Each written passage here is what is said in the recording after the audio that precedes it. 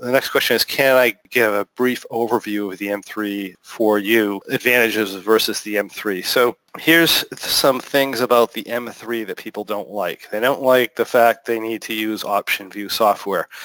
They don't like the fact that it's easier to trade with a larger size. In other words, it's more challenging to trade with a smaller size, mixing IWM, that type of stuff. I could have just dealt with the M3U, but the M3U is still intended for option view. One of the advantages of the option view setup is you can see the shift in the volatility skew in your T+0 line much more accurately in option view.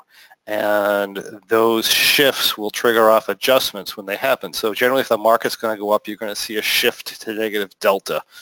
And that's going to kick off an early adjustment, right? That type of thing. Where in ONE, you may not get that. And it makes a delta adjustment much less effective because of that reason. So what I did is I came in here and I said, okay, well, I want to be able to monitor with ONE, which basically means the delta numbers need to be not that important in the strategy. I want to be able to trade at a small size, which means just doing broken wing butterflies. In this thing here, you can trade with $7,000. Realistically, you could trade it with $3,500 using 5-point strike. So you can trade it with a small size. The other thing or challenges that people had or they didn't like doing is they didn't like rolling the positions.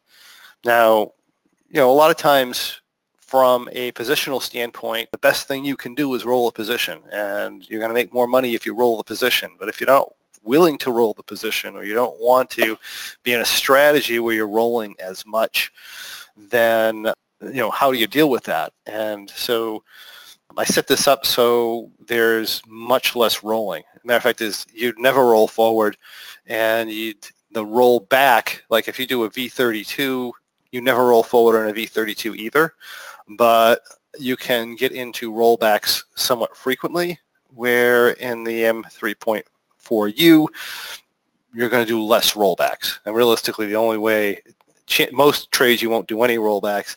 Some trades you'll do one. If you get a crashing market, you might do multiples. So I'm trying to address all those issues in this program. Now, what we end up with is a trade we go in 56 days to expiration, and it does overlap like the M3. A lot of people like the overlap. So you don't necessarily have to overlap, but we're doing the same 56-day to expiration. We're doing an overlap. There are going to be performance differences in the strategy. Most years, the new the M3.4U is going to outperform the M3. In some years, it's not. So the vulnerability, as most of you know, the primary vulnerability in an M3 is that push up into expiration, especially with dropping volatility when you go into a grinding movement. Then that is probably the most problematic aspect of that particular trade. The other problematic aspect is you just get crushed to the downside. So the new trade strategy, it does not have the problem of in an up grinding move. In an up grinding move, this is going to do like a V32. As a matter of fact, it pretty much almost converts into a V32 as the market goes up. So it doesn't have that issue. It is a little more susceptible or problematic in a really hard down move. Sometimes, off and on, right? So a little bit more problematic, slightly to the downside, because you always have to trade something off, right, if you're going to follow the same rules all the time. So slightly more problematic to a really hard down move. The up movement problem is essentially taken away, or the challenge with the up movement problem is taken away. So you'll see a fairly big difference in the grinding up markets, where the new trade is going to outperform the old trade. Where the old trade outperforms the new trade is in chop. That is in a relatively tight range, because what we did to deal with the delta issue that we have to deal with ONE is we made very, very tight delta limits, and we adjust and then back out of adjustments.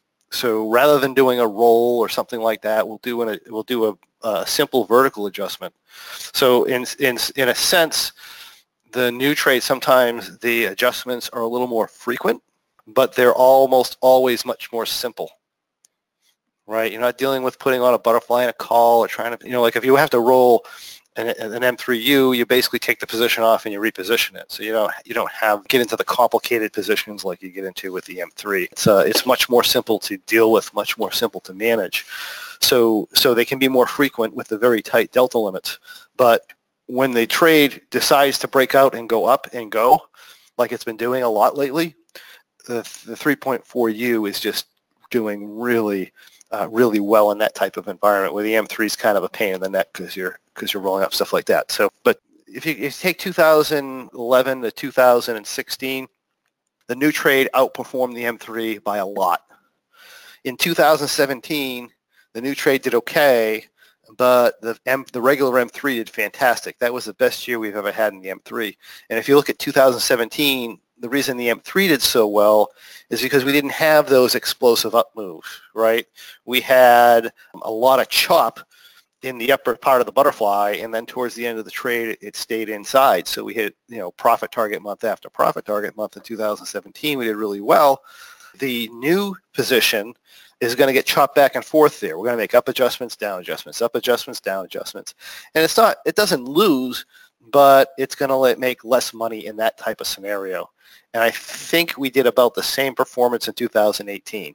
But any other year, we've handily outperformed the regular M3. So I think it's a fantastic strategy. I'm actually really excited about it because it's more simple to manage, and it's also bringing in some of the other concepts that, automatically that we're going to be talking about in Premium Plus when we go forward.